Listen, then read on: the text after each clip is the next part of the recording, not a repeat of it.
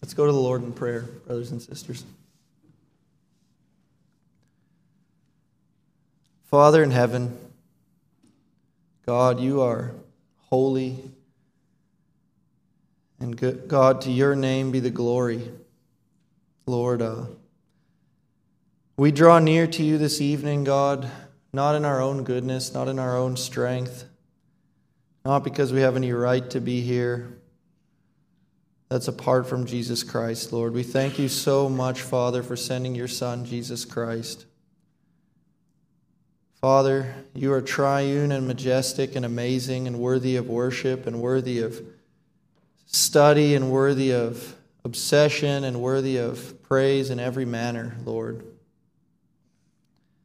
And I just pray that your name would be lifted high here amongst us, that you would be hallowed here in this church and in our lives, God, and that you would be glorified this evening in all that we say, all that we do, the way that we hear the word preached, Lord, the way that we study and evaluate your word and have it penetrate and have it impact our lives, Lord. I pray that all of that would be in a way that's humble, a way that's only possible by your Holy Spirit, Lord.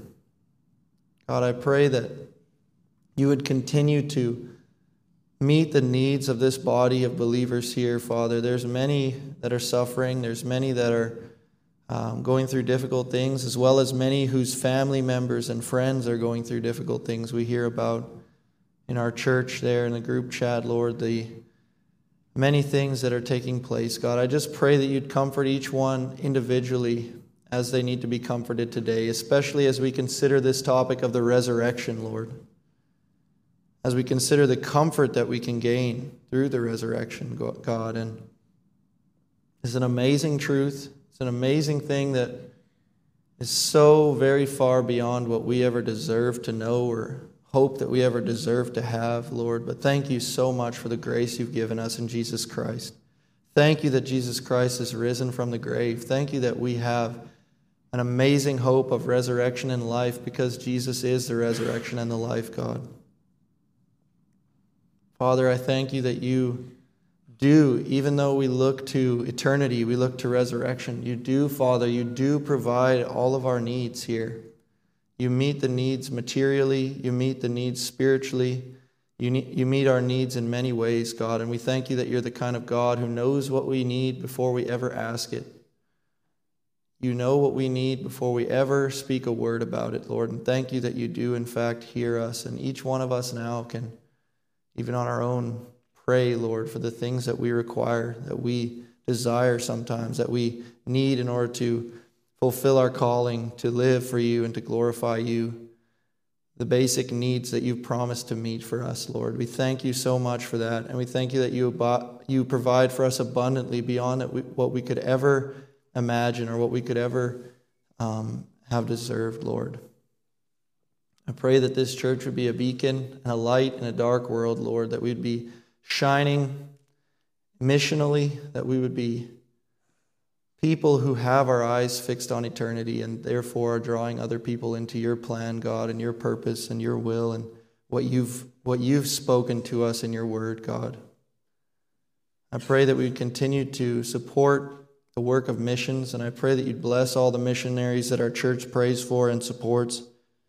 I also pray tonight for the Pritchards. It's a blessing to see them all smiling in the picture that they sent us, Lord. I pray that you would bless them, keep them, help their family to be strong, and this season to be fruitful, and that they would bear much fruit in their work and their time there, Lord. And Father, there's many other things we could pray for tonight. God, I pray for the Middle East. I pray for the turmoil and strife that some people are saying sounds threatening to become a war beyond the scope that anyone could have thought. Lord, I pray that you would keep peace in our world, Lord, in whatever manner you can and will. Lord, we thank you that you are in control, even when Christians are suffering, even when death and despair is taking place in that area of the world. Lord, I pray that we would have a consciousness and an awareness that you're in control and that we are not in control. We don't have the power, we don't have the wisdom to govern this world, but you, O Lord, have planned it. You know what's going to take place, and you know where this is headed, Father. And please glorify your name through it all. God, once again, as we come now to opening the Word of God, Lord, your holy word, I pray that your Spirit, the Spirit that wrote and spoke these words, would now again be active in our hearts and our lives to help us hear, to help us understand, to give us illumination, to give us joy as we receive the word preached, to give us an accurate view of things and an accurate view of your word, God. I pray all of this in the precious name of Jesus Christ. Amen. All right, so this evening our text is John 11, verse 1 to 44. John 11, verse 1 to 44. So we'll be looking at the fifth of Jesus' I am sayings today. And it will be, I am the resurrection and the life. So far we've seen that Jesus is the bread of life. We've seen that he's the light of the world, the door, and the good shepherd. And in tonight's text, this is a very well-known account in the Gospel of John regarding Jesus' miracle of resurrecting his friend Lazarus from the dead. And so in the book of John, this sign, this raising of Lazarus serves a point where this is actually, like I talked about in a previous sermon, the point where the Jews become hardened towards Jesus and officially try to decide to kill him at that point. And it is also a sign that most clearly, out of all the signs in this book, speak to the resurrection reality, the truth of the resurrection that we know as Christians to be the case. And so, though we will be looking at this at a specific text, verses 25 to 26, I also want to let you know that we'll be looking at the whole passage in its context and trying to help us understand this truth regarding Jesus Christ being the resurrection and the life. And so verses 25 and 26 will kind of be our focus. I'll quickly read those, and then we'll go back and read the whole thing. So Jesus said to her, verse 25, I am the resurrection and the life. He who believes in me, though he may die, he shall live. And whoever lives and believes in me shall never die. So turn now to John 11, and we'll read those verses together. This is the word of the Lord. Now a certain man was sick, Lazarus of Bethany, the town of Mary and her sister Martha. It was that Mary who anointed the Lord with fragrant oil and wiped his feet with her hair, whose brother Lazarus was sick. Therefore the sisters sent to him, saying, Lord, behold, he whom you love is sick. When Jesus heard that, he said, This sickness is not unto death, but for the glory of God, that the Son of God may be glorified through it. And now Jesus loved Martha and her sister and Lazarus, so when he heard that he was sick, he stayed 2 more days in the place where he was. Then after this, he said to the disciples, Let us go to Judea again. And the disciples said to him, Rabbi, lately the Jews sought to stone you, and are you going to go there again? And Jesus answered, Are there not 12 hours in the day? If anyone walks in the day, he does not stumble, because he sees the light of the world. But if one walks in the night, he stumbles, because the light is not in him. And these things he said, and after that he said to them, Our friend Lazarus sleeps, but I go that I may wake him up. Then his disciples said, Lord, if he sleeps, he will get well. However, Jesus spoke of his death, but they thought that he was speaking about taking rest in sleep. And then Jesus said to them plainly, Lazarus is dead, and I am glad for your sake that I was not there, that you may believe. Nevertheless, let us go to him. Then Thomas, who is called the twin, said to his fellow disciples, Let us also go, that we may die with him. So when Jesus came, he found that he had already been in the tomb 4 days. Now Bethany was near Jerusalem, about 2 miles away, and many of the Jews had joined the women around Martha and Mary to comfort them concerning their brother. And then Martha, as soon as she heard that Jesus was coming, went and met him. But Mary was sitting in the house. Now Martha said to Jesus, Lord, if you had been here, my brother would not have died. But even now I know that whatever you ask of God, God will give you. And Jesus said to her, Your brother will rise again. And Martha said to him, I know that he will rise again in the resurrection at the last day. But Jesus said to her, I am the resurrection and the life. He who believes in me, though he may die, he shall live. And whoever lives and believes in me shall never die. Do you believe this? She said to him, Yes, Lord. I believe that you are the Christ, the Son of God, who has come into the world."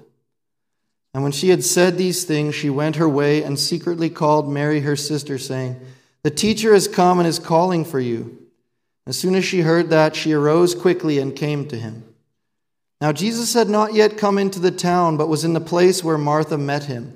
Then the Jews who were with her in the house and comforting her, when they saw that Mary rose up quickly and went out, followed her, saying, "She is going to the tomb to weep there." Then when Mary came where Jesus was and saw him, she fell down at his feet, saying to him, "Lord, if you had been here, my brother would not have died." Therefore, when Jesus saw her weeping and the Jews who came with her weeping, he groaned in the spirit and was troubled. And he said, "Where have you laid him?" They said to him, "Lord, come and see." Jesus wept. Then the Jews said, "See how he loved him." And some of them said, "Count not this man who opened the eyes of the blind, could not this man who opened the eyes of the blind also have kept this man from dying?" And then Jesus, again groaning in himself, came to the tomb. It was a cave, and a stone lay against it. And Jesus said, "Take away the stone." Martha, the sister of him who was dead, said to him, "Lord, by this time there is a stench, for he has been dead for 4 days." And Jesus said to her, "Did I not say to you that if you would believe, you would see the glory of God?" Then they took away the stone from the place where the dead man was lying. And Jesus lifted up his eyes and said, "Father, I thank you that you have heard me, and I know that you always hear me. But because of the people who are standing by, I said this, that they may believe that you sent me."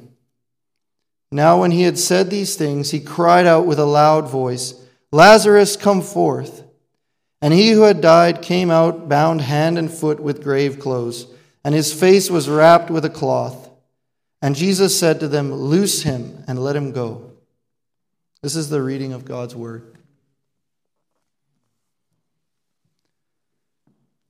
The resurrection is a teaching that is of first importance in Christianity. Of first importance. It is essential. Without it, there's no gospel. Without it, there's no comfort at all. Without it, there's no hope whatsoever. In the Heidelberg Catechism, which is a famous document from the Dutch Reformation, which is a document known for its passionate pastoral teaching on who God is and about the Christian life, this emphasis on hope and comfort of the resurrection is an essential part of the very first point of the very first question and answer in this document. The Catechism question and answer asks a student of God's Word, and it says, "What is your only comfort in life and in death?" And then the student is supposed to answer and say, "That I am not my own, but belong body and soul in life and in death to my faithful Savior, Jesus Christ." In body and soul, and in life and in death, a Christian belongs to their faithful Savior, Jesus Christ. Now, there's a lot more to that answer in the actual thing, but that first line it really emphasizes this emphasis on resurrection that we're talking about tonight. So several wise Christians got together to contribute to this document, to approve of it, and then countless many more throughout history have also affirmed it and believed in it. And so there's some parts that we as Baptists would not agree with, maybe, but at the core, this question is very helpful, this answer. They all agreed that a primary concern regarding the comfort of the Christian life, what is my only comfort in the Christian life? A primary concern is that we belong both body and soul in life and in death to our faithful Savior, Jesus Christ. So the reality is, this teaching can only say that, body and soul in life and in death, if the biblical teaching of the resurrection is true. If what we're talking about here, about Jesus being the resurrection and the life, is true, that's the only way you can say that you belong to Jesus Christ, your faithful Savior, in death. That your body, even once you die, and in eternity, belongs to Him. And so for the rest of this sermon, with that as our introduction, we will now further consider that Jesus Christ, being the resurrection and the life, means that Christians can have resurrection comfort in both life and in death. Because Jesus is the resurrection and the life, we have this hope. So this evening, I want you all to understand that Christians can live and die with resurrection comfort. You You can live and die with resurrection comfort, brother or sister. And it's an incredible truth that we can learn tonight from the Bible. We'll discuss this in 4 points, beginning with the first. You can live and die with resurrection comfort even in the midst of a suffering world. Even in the midst of a suffering world. So the Bible clearly teaches a doctrine of resurrection, right? It clearly teaches this. Why? Because in case you missed it, Lazarus was raised up from the dead in our passage tonight. It's a clear teaching, and it's taught many other places. It's a core biblical thing, and it's here in our text tonight. But something interesting about this is, before you can have resurrection joy, right? Before you can experience resurrection, before you can see a man raised from the dead, first there must be sorrow. First there must be pain. First there must be death. So in a roundabout way, us studying the resurrection tonight and the fact that Jesus is the resurrection actually also reminds us of the fact that the world has death and suffering in it. Right? Lazarus dies. His loved ones cry. There's death and suffering in this world. Same thing we experience, right? Our loved ones die. We will die. There's death and suffering in this world. These are the prerequisites for a resurrection miracle to take place. If there was no death, if there was no pain, if there was no sin, there would never be a need for a resurrection. So in Eden, God warned. This is why the world is the way it is. In Eden, God warned that if they disobeyed Him, they would surely die. And indeed they did. Death became absolutely certain. And since then, our whole experience is tainted by death and pain. Our entire human experience is tainted in this way. In light of this tragic reality, it is a tremendous comfort for us to know this biblical reality that the resurrection meets us in this world of suffering and death. It meets us in this world. Jesus Christ, God our Father, have made this a part of our world. That's something that we can be comforted by. This doctrine, this teaching of the resurrection of Scripture. So we learn here in this resurrection account that our suffering has a purpose. Right? That's how the resurrection meets us as comfort in this suffering world. It has a purpose. There's meaning to it. When we suffer, it's not meaningless. It's not pointless. And this point is illuminated in verse 4. Let's read verses 3 and 4 together.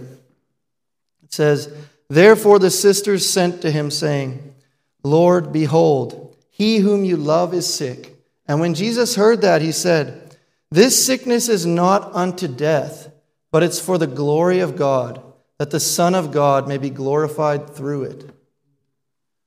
So Jesus teaches that this hardship and this trial that they were under would not be meaningless. This moment would have a greater purpose, namely, for the glory of God, and so that the Son of God may be glorified through it.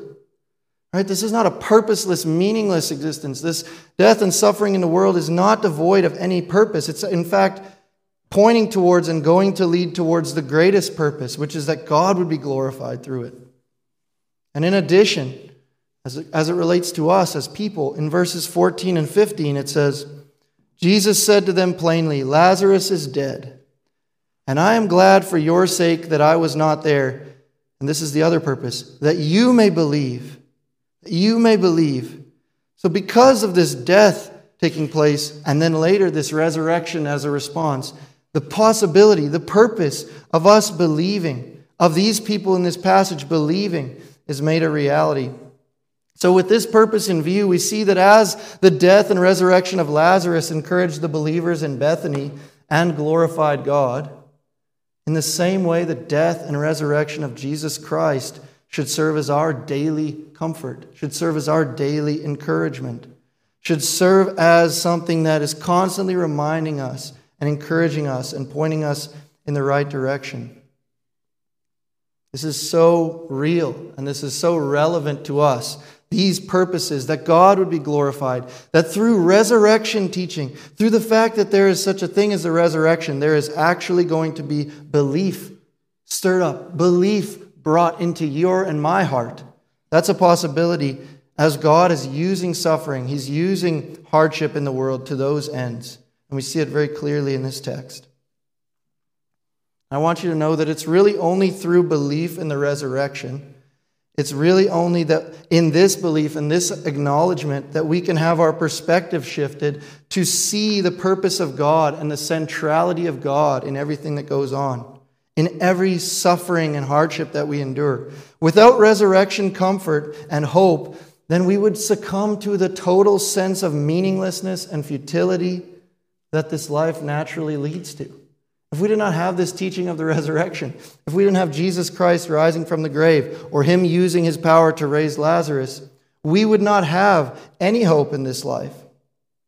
But now, because resurrection comfort meets us in this suffering world, regardless of the loss, regardless of the depth of the suffering that we may endure, and some of us have suffered grievous things in our life, because of the resurrection, we can honestly say, in the same way that Jesus said, that Lazarus' illness will not lead to death.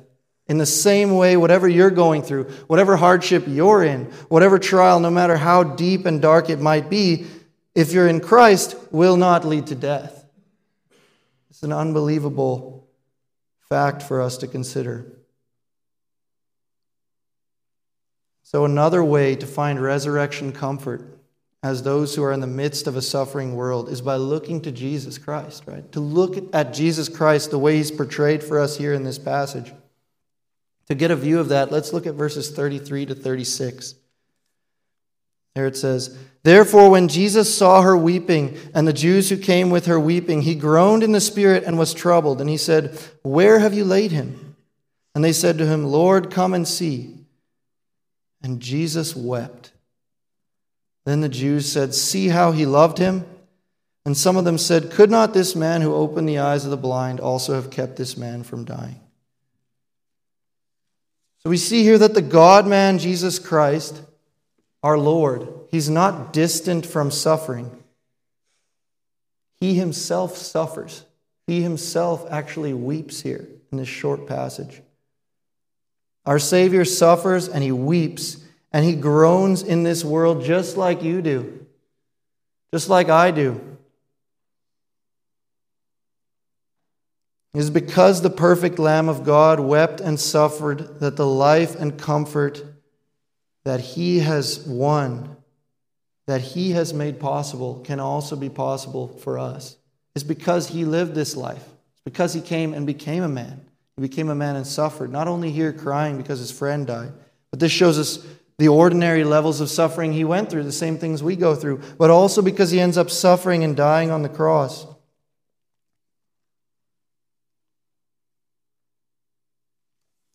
And amazingly, this weeping that Jesus is doing here, in the original text, in the Greek, it's not just an ordinary sadness that we're dealing with here. It's not an ordinary sadness. There's a sense of anger in Jesus' disposition. It is a deep, angry grief towards sin and Satan and death in the world. In this same disposition of angry grief towards sin and death and Satan's work in the world, that's in that same disposition that Jesus goes to the cross and he conquers as the resurrection and the life. Because of what he did there, death no longer has any sting. Instead of hearing that they will surely die, for Christians, instead, death will surely die. Right? This is unbelievable. Death will surely die. So what an example Jesus Christ is, and what a comfort he is in this suffering world, that he came and in this disposition, in his becoming a man and living in this life and enduring the types of things that he never should have endured as the perfect God, but humbling himself and coming down to suffer and die on the cross for our sins. What an amazing comfort that is in a suffering world. And that's all possible through this teaching of the resurrection, of Jesus Christ rising from the grave and conquering death, conquering Satan, conquering suffering, conquering all of these things that come upon us. So now we've seen that you can live and die with resurrection comfort in the midst of a suffering world. We also are going to see that you can live and die with resurrection because you can gain an accurate assessment of things. Okay? When we study this passage, when we know Jesus Christ, we can gain an accurate assessment of things.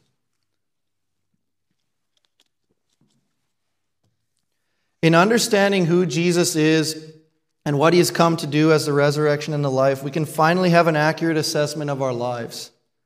We can finally see things clearly for what they really are.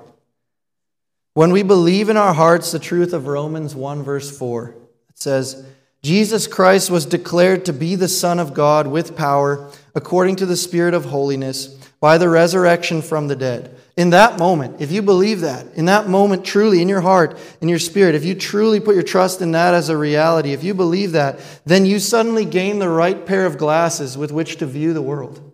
You suddenly gain an accurate assessment of things. You can see things accurately for the first time, which before you never could. How often would it not spare us so much difficulty if we just look at things through the biblical point of view, through God's eyes, through his accurate assessment of things? So let's see a pair of the ways that this resurrection comfort, this resurrection reality gives us an accurate assessment of things. One of them is that the resurrection gives us an accurate assessment to understand that this physical life is fleeting. It teaches us that this physical life is fleeting. How do I know? Well, the fact is, in our text tonight, Lazarus died. But then he even gets raised up, and guess what happened to him after that? He died again. Lazarus died twice. He got a double taste of what fleetingness in life is like. Each of us will probably only get a one-time taste unless Christ comes back sooner than that. But you have to understand that his resurrection, the fact that he got raised from the dead, was not an end in itself. Hopefully you've been realizing that as I've been talking already. It wasn't an end in itself, but served as a sign to signify a greater and enduring resurrection on the last day, to show us something greater, to look farther ahead, to remind us that this life is actually temporary. He died 2 times, so temporary was it. We want to look to the next life. We need to realize that this life is fleeting. So we've already seen that we live in a suffering and dying world. And we've seen that this world is decaying every day because of what happened in the garden, because of sin, our sin, Adam and Eve's sin. Everything and everyone in the world is dying. This is properly characterized as the land of dying. Okay, that's a good way to look at earth. Earth is a land of dying. It's not a land of living right now for eternity. It's a land of dying. Because biblically speaking, eternal life was supposed to be the norm. Dying is not the norm. Dying is not what we expect to see. But because of sin, there's now a land of dying. So listen to what Calvin has to say about the fleeting nature of life. He says, if heaven is our home, what is earth but our place of exile? If departure from this world is entrance into life, what is this world but a grave? If being liberated from the body means laying hold of real freedom, what is the body but a prison? So let's accurately assess the world like Calvin does. He talks about the world as a place of exile, the world as a grave, the world as a prison.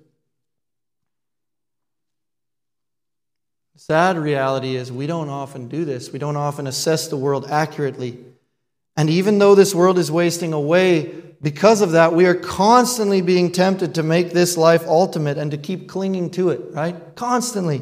Everyone is constantly begging you to make this world ultimate. They're asking you to make idols of your health, of your life, of your possessions. These things are all dust. These things are all dust. This life is fleeting. We need an accurate assessment of this, and the resurrection gives us that assessment.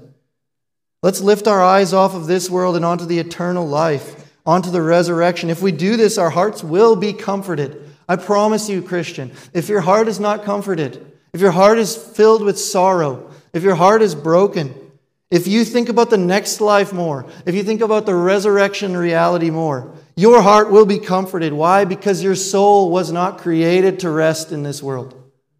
If you're thinking about this world constantly and having idols and your mind is constantly wrapped up with those things, then of course you're not going to be comforted. Of course you're not going to be lifted up.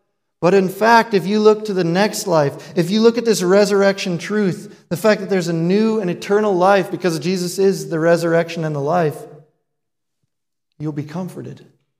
And you'll realize what it is to rest in your Savior, to grow in that, to grow in true relationship with Him. So we've seen that this life is fleeting. We accurately assessed it. It's fleeting, and we should not put our treasure and our heart and our life in this life. We should think about eternity because of the resurrection comfort that it brings. But we also look at this fact that in a similar way, the resurrection also gives us an accurate assessment to understand that death is not permanent. Right? Death isn't permanent. Just like life is fleeting, death is not permanent. Our text teaches that death is only sleeping for those who die in Christ. It's an amazing thought. Read verses 11 to 14 with me. Death is only sleeping for Christians. If I could find it, that'd be awesome. These things he said, and after that he said to them, "Our friend Lazarus sleeps, but I go that I may wake him up." Then his disciples said, "Lord, if he sleeps, he will get well." However, Jesus spoke of his death, but they thought that he was speaking about taking rest in sleep. And Jesus said to them plainly, "Lazarus is dead," and to set them straight. So death is only sleeping for Christians. Death is temporary then, right? Death is not an eternal reality for a Christian then. If death is only sleeping, this text is basically teaching us, and this is throughout the Old Testament and the New, that sleeping is used in relation to saints dying because it speaks about the impermanence of their state. It speaks about it being impermanent that they died. For a Christian, you could really say death is like taking a short nap. It's just a short nap. That's all it is. It's not even a long sleep. It's just a short little while you'll be dead and then you'll be alive for eternity. So in verse 23, with great confidence, Jesus declares, "Your brother will rise again." And here he means that Lazarus will rise in this life. But the actual thing we should take to heart and apply to our life is that the same confidence that Lazarus, their brother, will rise again from his short nap, from his sleep, is the same confidence that we should have if we have our faith in Jesus Christ. Anyone who trusts in Jesus Christ has this confidence that we will rise again. We will rise again in a spiritual sense first, and then in an eternal sense again at the last day of the resurrection. And this is also an amazing comfort. This resurrection comfort is not only just nice for us to be comforted in our own soul, but it's also very comforting when a loved one dies, right? Someone who's in Christ, someone who we love, someone who we care about has passed on and we'll never see them again in this life. What an amazing resurrection comfort it is that they will also rise again. If they were in Christ, if they put their faith and their trust in Him, they will also rise again. So frankly, one way to think about it is that this teaching of the resurrection, this resurrection comfort actually makes a person death-proof.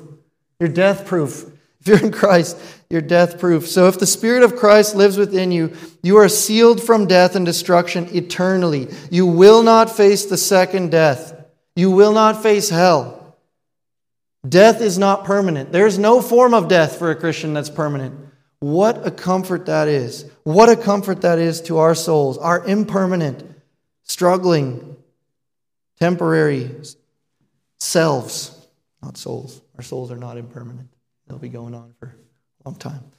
All right, so in the midst, we've seen that you can live and die with resurrection comfort in the midst of a suffering world, and also that this gives you an accurate assessment of things. But now let's see that you can live and die with resurrection comfort because it reaches beyond human understanding. So resurrection fact, this resurrection truth, it reaches beyond what our fickle little human minds can ever wrap our minds around, whatever we can comprehend. And this is seen in the text here in verse 17. So look at verse 17. It says, "So when Jesus came, he found that he had already been in the tomb for 4 days. Lazarus had been dead for 4 days." And this emphasizes the radical and miraculous nature of the resurrection and of this miracle. But also in another sense, it shows the lack of faith or the lack of Godward focus or the lack of belief in what God can do in the people who are around, right? The people had no hope. The people had no hope that they would see Lazarus again at this point because for a person to be dead 4 days and be raised was beyond human understanding. Now, admittedly, one of the women here does say, well, he will raise again at the last day. So she had some faith in that, but she didn't believe that he could do it here and now in the right in front of her face kind of situation. And this is a little bit surprising because Jesus had also raised other people from the dead in his ministry. For instance, in Mark 5, he raises Jairus' daughter. And in Luke 7, he raises the widow's son.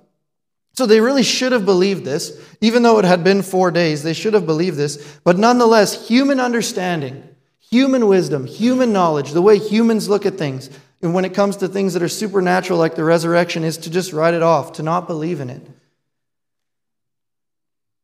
Now, Lazarus' case is also very unique and helpful apologetically, along with Jesus' case, of course, because Jesus was dead for 3 days. But the skeptic mind, the human understanding, might wrongly, but nonetheless, they probably will, presuppose that when Jesus raised up Jairus' daughter or the widow's son, he maybe just lifted them out of a coma. He maybe just, that's what they're going to say to kind of twist the scriptures or to make it less supernatural. That he did not raise these people from the dead. They were just in a coma and he came and did something to wake them up or to help them come back into consciousness. But not so for Lazarus. He was dead for 7 days. For him to be, or 4 days. He was dead for 4 days, so for him to be raised would be way beyond the human capacity to understand or to believe. And we see this again emphasized in verse 39. In verse 39 it says that, therefore they sought again to seize him. Oh, that's the wrong, hold on. 39. Jesus said, take away the stone. And Martha, the sister of him, Martha, the sister of him who was dead, said to him, Lord, by this time there is a stench. There's a stench, for he has been dead 4 days. So again, she comes and she says, no, human reason does not comprehend Jesus' work in resurrection. In fact, humans avoid it. They don't want to put their trust there. It seems unnatural to them. It seems impossible to them. They're not able to believe in it. But in verse 40, Jesus tells her that if she would believe it, if she would believe in this reality, though it's beyond her comprehension, though she warns him and says, this is very concerning, he's going to stink, he's so rotten and he's so dead, he's been dead for 4 days. Jesus says, if you will believe this, in verse 40, if you will just believe this, then you will get to see the glory of God. So trusting God with faith leads to seeing the glory of God. The reality is, like I've said already, our human minds and our daily experience know nothing except death and decay. From birth to old age, we're on a path to a certain death. And since this is all that we have ever seen, it can become our most all-encompassing thing to our natural and unspiritual mind. It can become the main thing in our life, the fact that we will die. The Bible teaches that people are held captive by the fear of death. And this means that they're either avoiding it constantly, trying not to die, or they do everything in their power to protect against it. They're doing all these things in their life to hopefully not die, or they're not doing any of those things and they're just living in total anxiety and chaos because humans are inevitably going to die. So for a mere human understanding of things, people who don't believe in the resurrection, people who don't believe in the power of God, insurance, better security on your house, improving medical technology, all of these things, these become the source of your refuge from the fear of death. And not surprisingly, in a fearful world, on a different note, in a fearful world, we're not surprised to see that people would much rather listen to health and wealth and prosperity preaching that helps them have confidence in this life than listen to this kind of preaching about the next life, right? This kind of preaching about the resurrection life. You see that it's everywhere. It's everywhere in our human experience that people are subject to the fear of death. They're captive to it, and it's become this all-encompassing thing for their human understanding. Just like those people there, they couldn't understand how could there be a resurrection? How could there be any hope through all of this? And so they thought with this worldly mindset.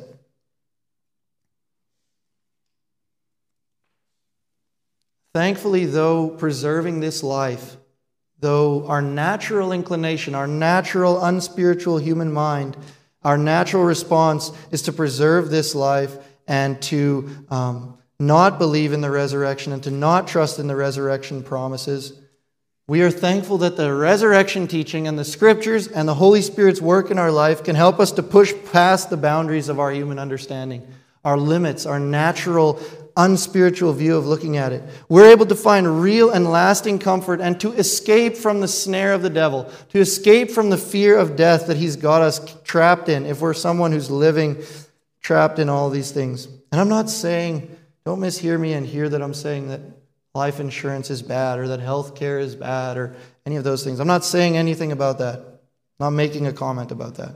I'm telling you the fact that people are obsessed with these things means they're trying to avoid this fear of death. They're desperately trying to make life last longer in a world where life does not last long. Right? That's what they're desperately trying to do. For us as Christians, the daily battle of faith is to look to a hope that eyes cannot see.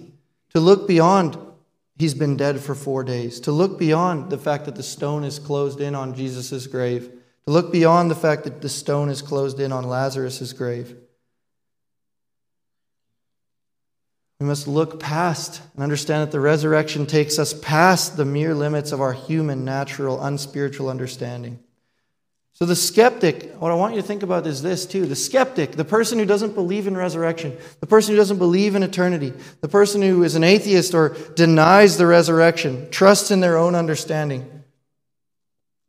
They're a very inconsistent person. Really they are.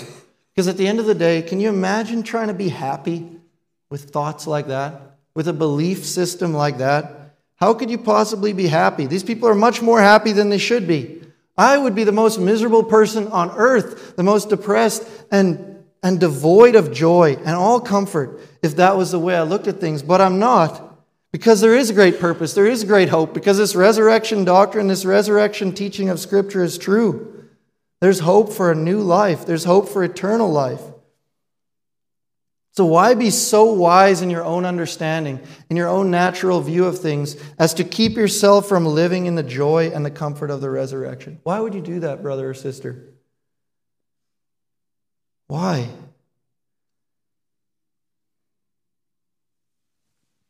Have you guys ever thought about how ridiculous it is? I'm talking about this atheist or this skeptical person. And try to meet a person like that with love and explain things as well as I can and everything like that. But have you ever thought about how ridiculous, how stupid it is that you can hand somebody a book and say, hey buddy, this book says that you can have everlasting life. You can have life that lasts forever. You can have intimate fellowship with God that lasts into eternity. You can have fullness of comfort and resurrection joy forever. Have you ever thought about how stupid it is that some people open this book up and read it wanting it to not be true? Like, come on. They read it wanting it to not be true. It's a crazy thought. You should at the very least want it to be true. No? Is that so unreasonable to ask?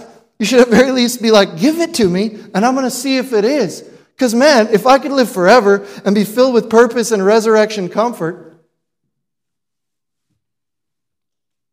well, I mean, it doesn't hurt. It's only like 1,000-something pages. I've been watching Netflix all the time and doing all kinds of nonsense. I might as well read this and see if that's true. You get what I'm saying? It's a crazy thing. The human understanding is insane apart from the resurrection, apart from the Holy Spirit, apart from the teaching that God has given us here. So lay aside such unbelief, and instead of trusting only in what our eyes can see and what our human minds can comprehend, why not instead agree with the Word of God, which allows you to live and die with resurrection comfort? Why not say with the Apostle Paul, we do not look at the things which are seen, but at the things which are unseen. For the things which are seen are temporary, but the things which are not seen are eternal.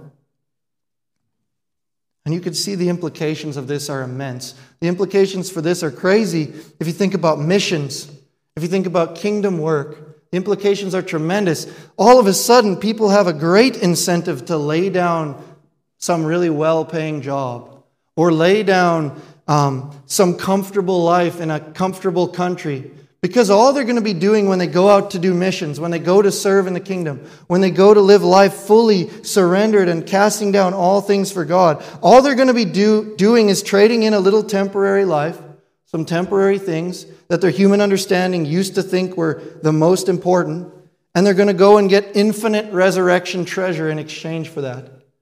This is a tremendous implication. This is a tremendous motivation for us to lay down our life, take up our cross daily, count the cost, run for Jesus Christ with the fullest and the fullness that you can, because we have this amazing gift, the resurrection comfort, the resurrection truth. This life is short, it's temporary. Our human mind is always trying to mislead us. You have this amazing offer in Scripture that says, lay down this life. Lay down this life and go find life that lasts forever. And you're not going to miss much. I promise you're not going to miss much. There's not actually that much to be missed in this life. What are you going to miss? There's not that much to be missed. If you lay down your whole life, cast everything aside, and run obsessively and fully and committedly after Jesus Christ, what are you going to miss here? You're going to miss some football games, maybe? I don't know. You're going to miss, maybe, you might actually have to miss some work days. Maybe that's a good way to look at it too. You know, you might have to go on a missions trip or something. But anyways, you're not going to miss anything here. There's nothing here to be missed. Run for eternity. Run for the Lord. Run for eternity, brothers and sisters. So we've seen this resurrection comfort meets us in the midst of suffering. It gives us an accurate assessment of things, and it goes beyond our human understanding and beyond our limits, beyond our natural and spiritual thing, the way we view things. So lastly, you can live and die with resurrection comfort because the power of resurrection is already yours. Power of the resurrection. Same power that by the Holy Spirit raised Lazarus from the dead is already yours. Let's read verses 41 to 44 together.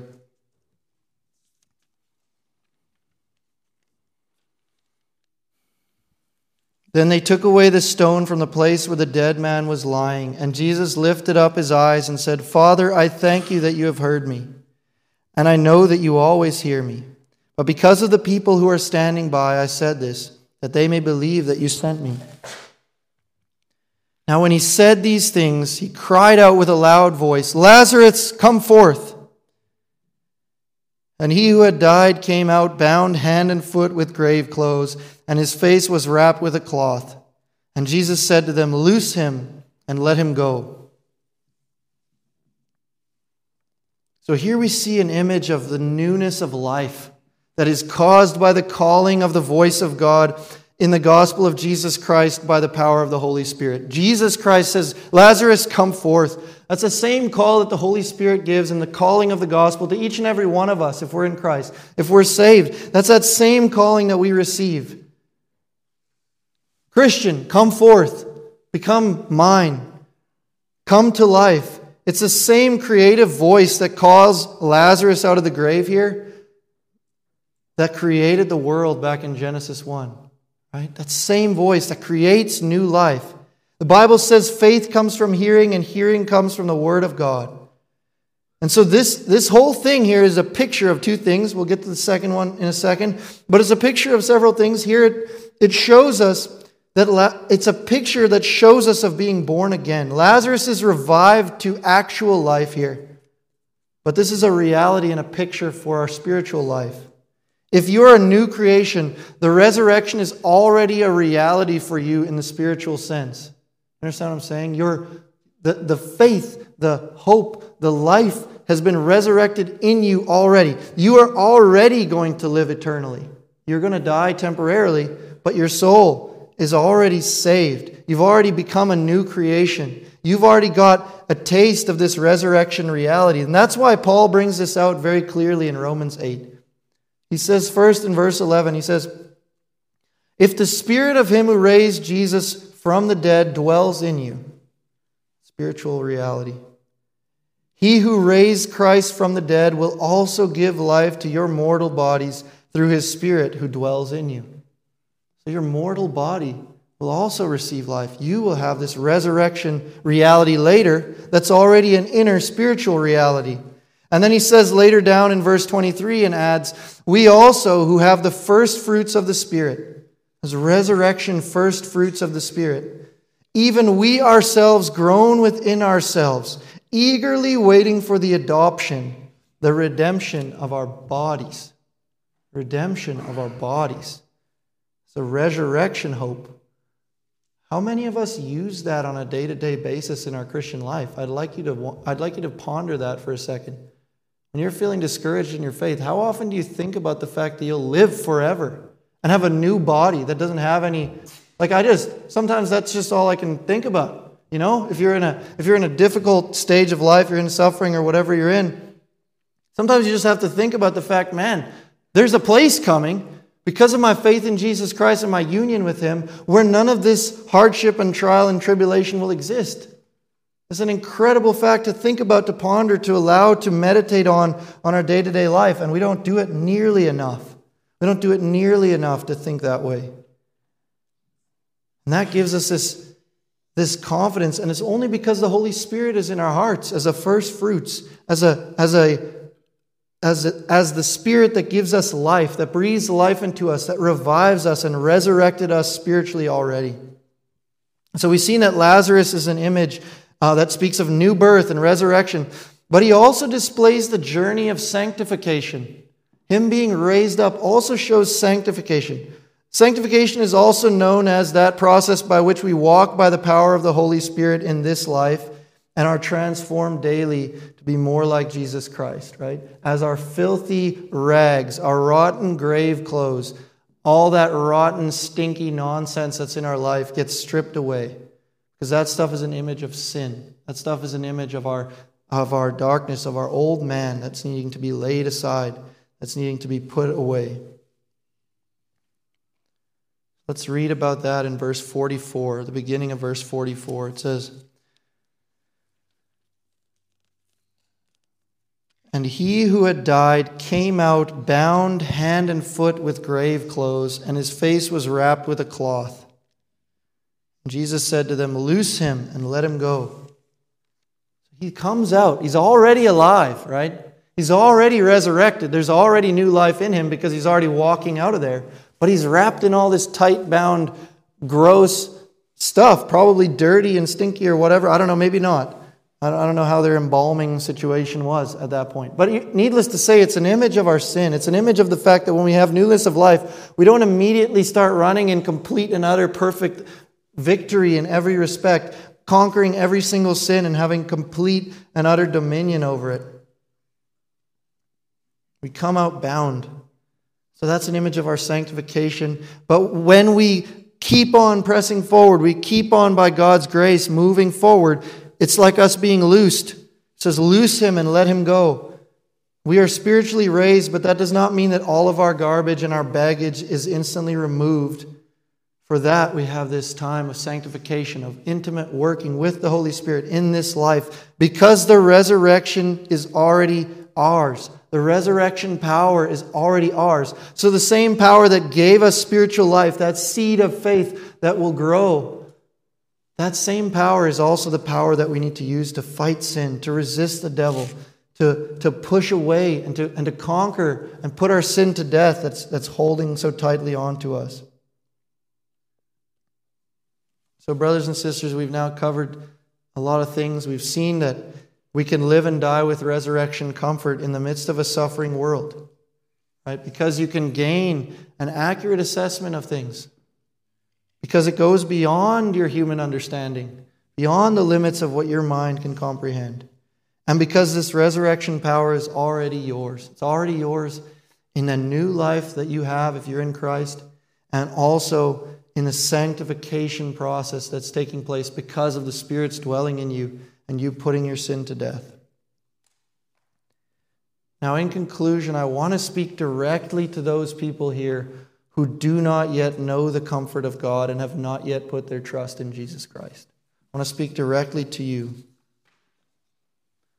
Remember in verse 17, we saw that Lazarus has been dead for 4 days. His corpse was already rotting. He was dead, very dead. Now, the fact of the matter is an unbeliever has not been dead for 4 days, but rather the Bible teaches that from the minute you're born into this sinful world, you're actually a dead being. You might be alive in a sense, but spiritually you're not alive. Ephesians 2 verse 1 says that unbelievers are described as dead in their trespasses and sins. Because of what happened to Adam, everyone who's born after Adam is born in sin. You've been dead. And if you're an unbeliever, you are dead. And regarding Lazarus' rotten corpse, one commentator said, the statement that Lazarus had lain in the grave 4 days already is of great importance for the understanding of this meaningful event.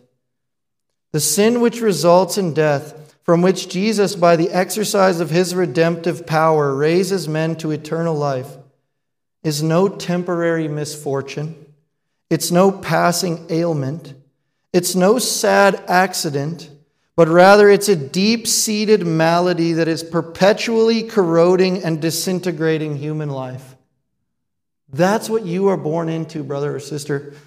And that's what you are in still if you're an unbeliever. You're in a state of sin. And that sin is no temporary misfortune, no passing ailment. It's no sad accident. It's a deep-seated malady perpetually corroding and disintegrating human life. Living in sin, without the power of the Holy Spirit, without this newness of life, sin literally constantly disintegrates, deteriorates, corrodes, destroys families, destroys lives, destroys your soul, kills you. It's destroying you. If you do not have Jesus Christ, if you do not have the life and the light, the resurrection comfort of Jesus Christ, you're on this trajectory and there's no other way out of it than by coming to our Savior tonight. So if you're not in Jesus Christ this evening, resurrection, this fact, what I've been talking about, everything I've been talking about, the resurrection comfort, it's not only not a comfort to you, but if you are not in Christ and you are at all conscious of this predicament of sin and darkness that I've been describing, then it should actually not be a comfort. It should be a great cause of concern. The fact that Jesus is raised from the dead and that there's coming a day when every knee will bow and every tongue will confess that Jesus Christ is Lord. The fact that that day is coming when even unbelievers will be resurrected, but they will be resurrected to judgment and eternal peril. The fact that that is happening and that that is a fact should not be comforting to you. It should be a tremendous cause of concern. Apart from Christ, resurrection will mean nothing to you. It will not give you comfort. You'll only be raised to judgment.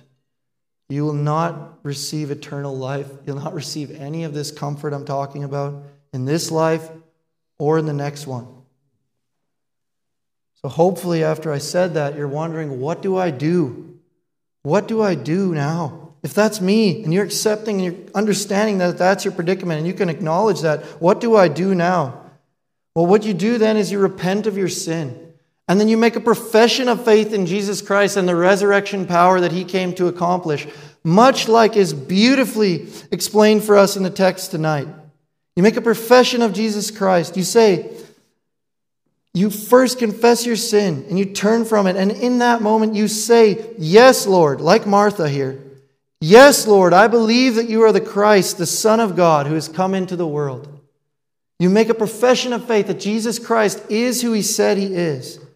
You call out with your voice to the Lord God, and He can and will save anyone, whosoever wills, to come to Him. Whosoever wills, in sincerity and truth, to come to Him, who is drawn by His Spirit, He will save you, and He can save you today. If you hear His voice today, if you hear His voice, don't harden your heart. You don't know when your last day will be. If I haven't emphasized it enough today, resurrection is a reality. But man, if you're not in that, if you're not in the resurrection comfort, you don't know when your last day will be. I've been emphasizing this is a decaying world. This is a dying world. You're dying already. You're on your way there. And it's only a matter of time. Don't reject the call of salvation, brothers and sisters. Don't reject the call of salvation, unbelievers. That's what I meant. Run to Jesus Christ. Run to Jesus Christ. Don't reject this. Don't reject this. There's resurrection comfort to be had for human beings, for sinful human beings, in this life, in death, and only because Jesus Christ is the resurrection and the life. Come to him. He's declaring it here to you. I am the resurrection and the life, and I invite you and I call you to come to me. If you do, you will find that he will be your comfort in life and in death. You'll know that you're not your own, that you were bought with a price. There's tremendous hope and there's resurrection comfort for you. So let's go to the Lord in prayer.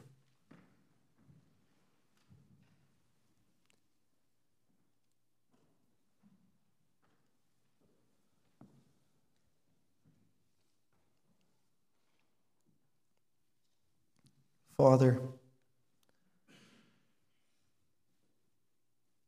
God, I thank you so much for the gospel of grace. Thank you so much, Lord, that the power of God is displayed in the resurrection of Jesus Christ, that we can have hope for salvation, we can have forgiveness of sin and guilt. We do not have to perish, but instead we can have everlasting life. God, I pray that you'd please move. Please work in the hearts of those who do not yet know you, who do not yet taste of this resurrection comfort. And humble each of us, Lord. Humble our hearts this evening to remember how great of a gift we've received, how great of an eternal gift we've received. And so then, let us consider all of our wealth, all of our time, everything that we have as easy to give up in exchange for eternity, easy to spend for your kingdom. God, I pray that you would please be gracious to us and keep your face shining upon us. And I pray this all in Jesus' name. Amen.